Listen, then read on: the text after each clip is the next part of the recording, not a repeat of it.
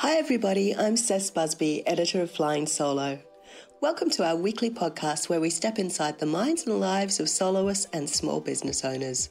Today's guest is Annette Densham, the founder of the Audacious Agency. She's a fabulous PR who's been helping small businesses to get noticed for almost a decade. She's also the author of 3 books, the latest of which, a memoir, will be out this month. Welcome, Annette. It's so great to have you on the show today. Oh, it's really awesome to be here. I'm sure everyone says that, but it actually is really awesome to be here. Oh, thank you. I'm feeling a little bit chuffed by that. For our audience benefit, I'm sure a lot of them are actually quite familiar with you because you write a lot, you contribute a lot of stuff for us on our sites in the PR and marketing area, and you're quite an expert there. But I think probably what a lot of them wouldn't know is that you used to be a journo. You're on the dark side. I am. It's just like I said to someone the other day, you know, where do old journos go to die? They either go into PR or they go into corporate comms, and I've now done both.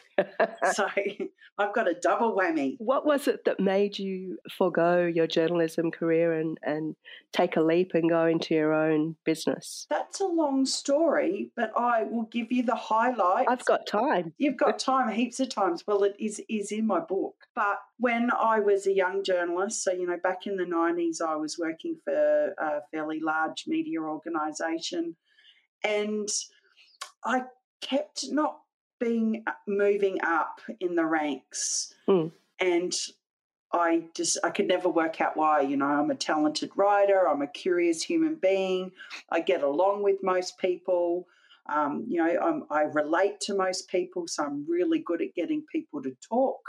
And I could just never work out what it was that I was doing wrong until I went into the editor-in-chief's office and went, "What's going on, dude? Yeah. Like, why do you keep overlooking me?" And he told me that I was too vivacious. What? Yes, those were his words. And I won't tell you what I said to him because it was a little bit rude. And I was gobsmacked. And I was like, really? So you just want boring people working for you? Oh, my gosh. And so he said, "Oh, look, Annette, you know, if you go do these projects, then we'll have another look at it." And I just went, why do I have to keep proving myself? I just don't think this is the right environment for me because I just wasn't very good at playing games. I'm still not very good at playing games. And I just went, I can't keep doing this anymore. So reluctantly, I walked away. It was, you know, I was 25 years old and it had been my dream my whole life. I was one of these kids who, you know, didn't just sit and watch. I didn't watch Neighbours.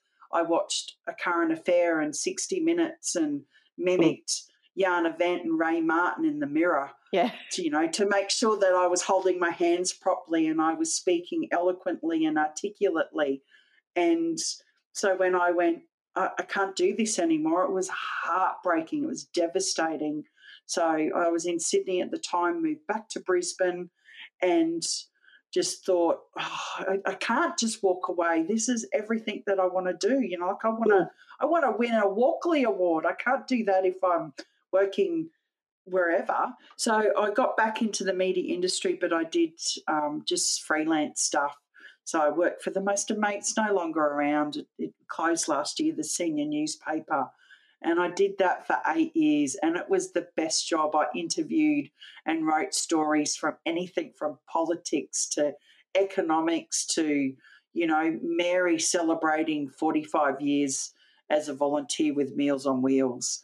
Yeah. And I ate lots of biscuits, drank lots of cups of tea, and I met some incredible human beings, which kind of instilled back into me this love for journalism. And because it must have been devastating, going to your editor and getting told that malarkey. And so it's great that then you were able to pick yourself up and find a way back in and have so many fantastic stories told to you along the way. Yeah, well, it didn't, you know, what doesn't kill you makes you stronger. It did cause me to reflect on how I was showing up in the world.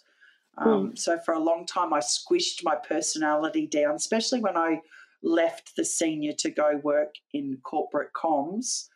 And I went, okay, well, I've kind of like got to be a bit more sedate and, you know, not be so over the top and vivacious as apparently I am.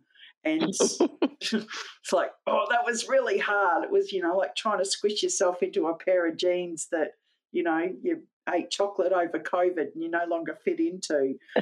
So, working in corporate comms, I actually juggled journalism and corporate comms for quite a long time until it got too much, especially being the parent of 2 small children. Yeah. But I will say that my corporate comms experience was amazing. I worked with some really incredible people who nurtured and helped me grow my ability to use words, not just from a who, what, when, where, how, why perspective, just writing the facts, but to be creative and emotional and provocative and, bring people along for the ride with the stories that we were telling, because I mostly worked in not-for-profit.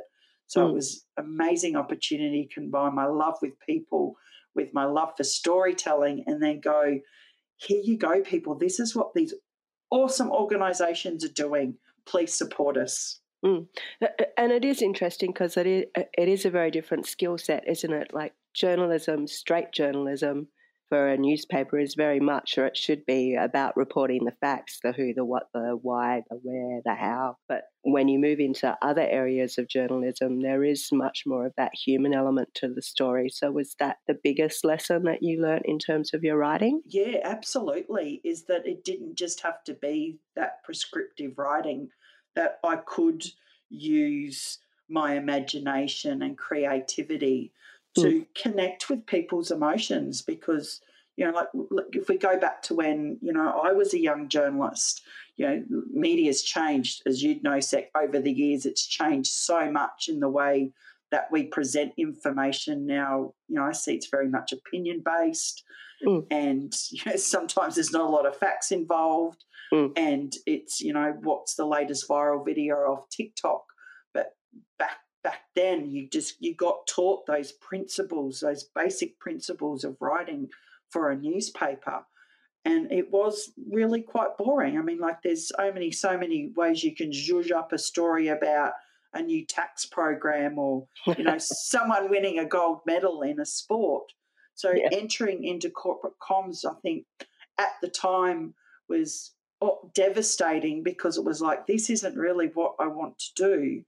But it did teach me how to expand my breadth of abilities and skills, so that when I did start my own PR agency, I was not coming in as just an ex-journalist, but I was coming in as someone who had written awards and written grants and written speeches and annual reports and magazines and website content and fundraising marketing materials, that, I really felt like, if it was an Olympic team, then I would be running, the decathlon. Yeah. Well, not just running, there'd be all the other things I'd be doing as well.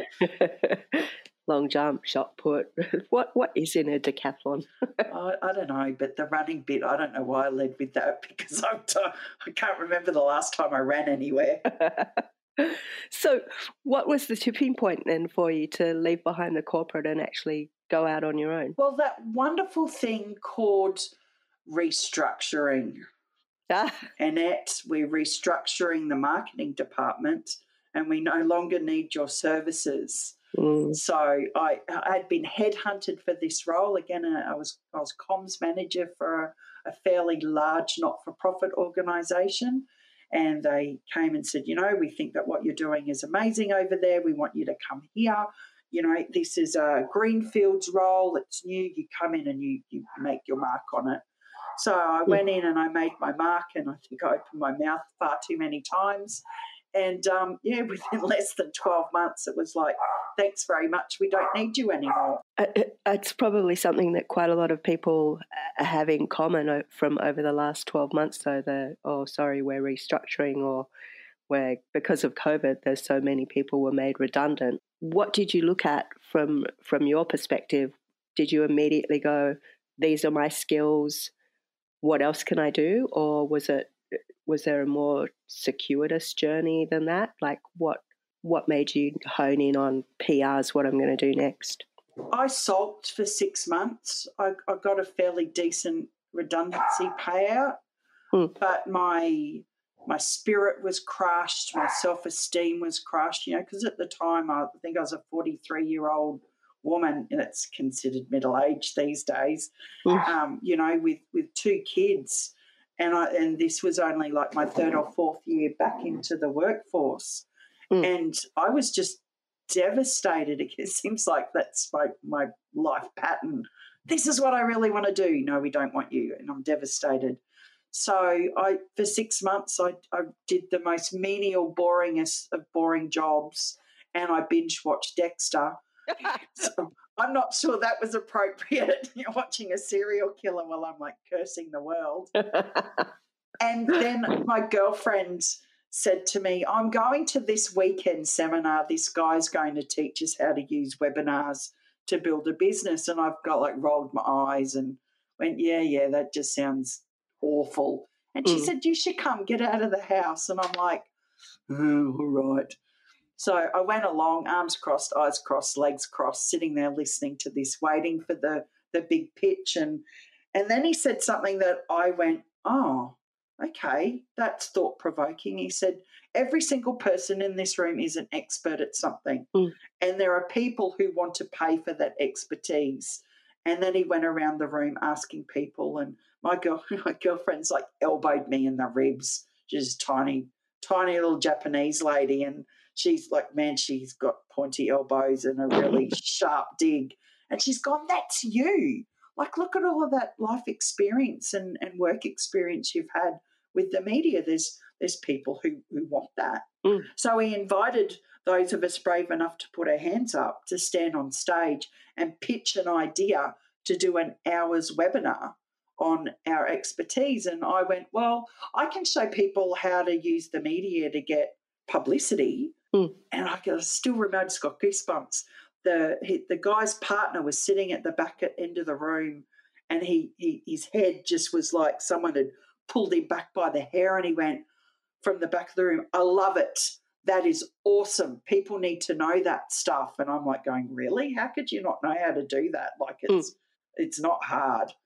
So we pitched it to the audience, and then they had to vote, and people stood up and clapped and cheered for my idea. And I'm like going, oh, wow, maybe there's something in this. And I did my hours webinar live to 100 people, and I think 200 people online. Adult nappies were definitely needed that day, because I was petrified, because inside my head I'm going, oh, look, I'm not even a real journalist. I never really did anything amazing, and I'm just a mum, and who really wants to hear from me? And I almost pulled out. My husband said, no, you're going. And I'm going, okay, I'm going. And I walked away selling $5,000 worth of this program that I had yet to create, and a new business. Oh, wow. Because I was in a room full of small business owners who went, we really want to know how to connect with the media. How do we tell our stories? Because we don't know how to do that. And me and my, unconscious competence just thought everybody knew how to do it. So I started out as the PR superwoman, and I don't look good in tights, so we had to quickly change that. And was teaching people how to do their own PR until I realised that people really don't want to learn how to do it. Yeah. They would buy the course and just never start it. So I went, I'm going to adapt. I'm going to pivot. I pivoted before it was popular and started doing it for people. So I've been doing that for almost 9 years. Wow. And how did you manage to squash that voice in your head that was going, oh, what do you know? Oh, look, I think it was just, one of the qualities I love most about myself is my grit and my resilience. And I think that even when that voice was speaking to me, I just kept thinking, if I don't do this, what else am I going to do? Do I really want to go back into an employee situation? That hasn't worked out so far. What have I got to lose? And I just took every day as it came, It was like, where's the opportunity for me to grow today? How can I become a little bit bigger than I was yesterday?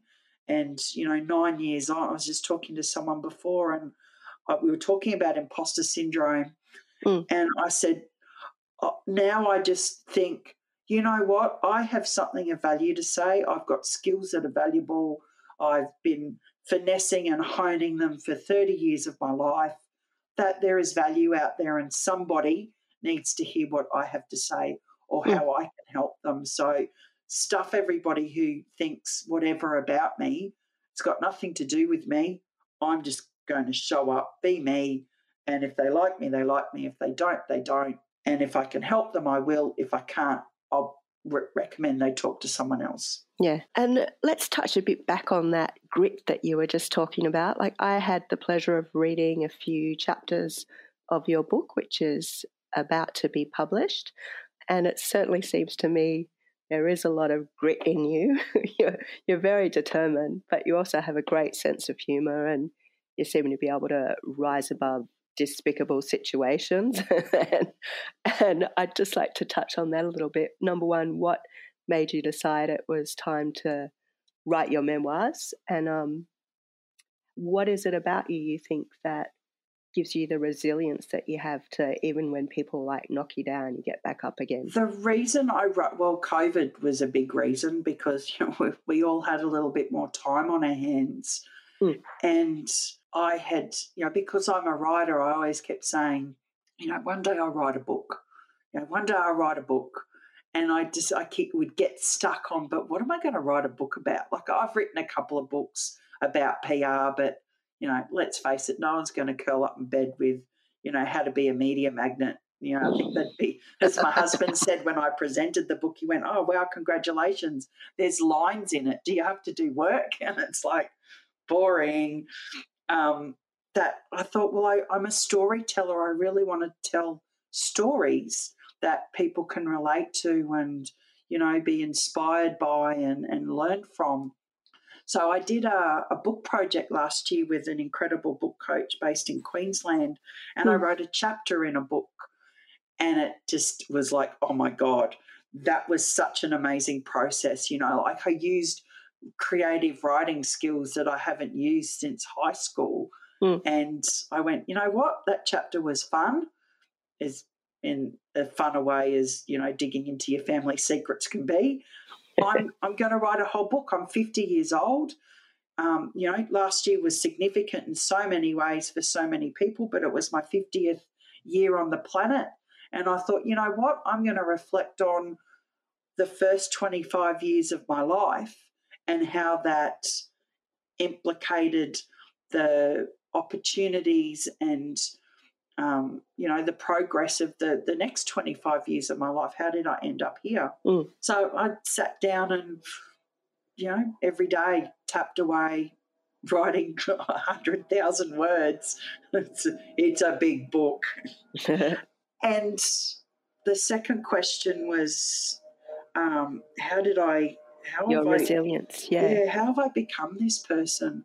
That's such a good question. I don't actually know if I have an answer, because I feel I haven't really done anything extraordinary except for survive and thrive. That, I guess, what, saying that, I think looking at my mum, who was there for, the first half of my life. She sadly died when I was in my 30s. But she had lived such a horrific, traumatic, chaotic life that I think I looked at her and went, you keep making the same mistakes over and over and over, getting the same results. And you're sad and you're miserable. She's awesome, awesome human. I loved her very much. She wasn't a terrible human being, but her life experiences really impacted the way that she showed up. And I thought, I guess subconsciously I went, I don't want to be like that. I don't want to be miserable because something bad happened to me, because I think that there's always a silver lining in everything. You know, like one of my favourite sayings, it is what it is. You know, something bad happened to me. All right, that sucks. You know, did I want to walk away from my journalism career? I probably could have stayed, but I went, is this the person that I want to be? No. How can I turn this into lemonade? How can I use what I've learned and go do something else? So I get that grit just comes from stubbornness. I'm just stubborn first and foremost. Is I'm not going to leave this planet and say I didn't give everything a crack, that I didn't have a go, and even if it hurt me or it damaged me, that at least I learnt something from the process. Yeah. I think it's a great philosophy to live by. It's working for me. Like writing the book was a very in-depth, sometimes traumatic process because, you know, a lot of things came up that I'd forgotten that had happened in my life, and writing them out, it was like, oh, gee, I'm glad I stacked that away for a while until I was ready to deal with it. Because I guess from a human perspective is that we do that. We protect ourselves from... Put it in the box. And I put a lot of things in the box, but I thought, you know what, I've still got, you know, another 40, 50 years on this planet. I don't want to leave anything hidden. I just want to get it all out there because it's going to make me a better person, and it just means that whenever I show up, I'm showing up as me. I don't have that baggage that, you know, I want people when they come into my presence to go, I feel so much better because, you know, Annette's not a negative Nelly. You know, she finds the humour in everything, and, man, she's amazing at finding songs that go with almost any situation on the planet. And I'm very good at that. I reckon there should be a game show. I reckon I'd win it. And that I look at myself and I show my children, most importantly, that doesn't matter what happens to you, is that your story doesn't define you. It doesn't shape you. Oh, it does. Here you go, stuffed it up. That's really good wisdom, Annette. You know, your story doesn't have to define you. It can shape you, but it doesn't mean that you have to live with that baggage, because what's the good thing about a suitcase is that you can empty it and put it in a cupboard and go, okay, you go in now. I don't need you anymore. Optimism and humour. I think that's optimism and the humour. Key. Thank you so much for joining me. Do you want to put in a little plug for the book? When will it be published? When's it out? Published on May 23, which coincides with someone's very special birthday, me. So I'm having a book launch on Sunday, and I'm putting on a comedy show for my friends and my family because, you know, the book is heavy, but I want to show them too that, you know, the comedians on stage have also been through a lot, particularly over the last 12 months with the impact on the entertainment industry, that, you know, they're showing up and they're putting smiles on people's faces. And the book is called How to Eat a Shit Sandwich and Keep Smiling, because I've certainly eaten my share of them and I'm still smiling. Thank you very much, and hopefully no more of those sandwiches in your future. No, it's pretty good. I think I've weeded out that part. Yeah.